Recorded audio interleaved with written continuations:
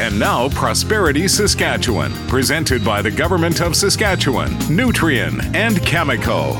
Uranium is the natural raw source of fuel used in nuclear reactors. It's the base source of clean, emissions-free energy. Now, we've been mining uranium in Saskatchewan for nearly 70 years, and we've produced about a quarter of the world's uranium for 70 years. Sometimes we produce more, sometimes less. And almost all of that product has been hauled in trucks through Prince Albert, the city of Bridge, on its way to Ontario for processing. That's a lot of product for a lot of years without much commotion. In fact, so little commotion that nobody really notices it at all. On a side note, our Cigar Lake and McArthur River mines have the most concentrated deposits on Earth, about 100 times more concentrated than anywhere else. Yes, 100 times more uranium in each piece of rock mined than any other mine on Earth. Anyway, we've been mining a large portion of the world's uranium for 70 years and moving it out of Saskatchewan with little commotion.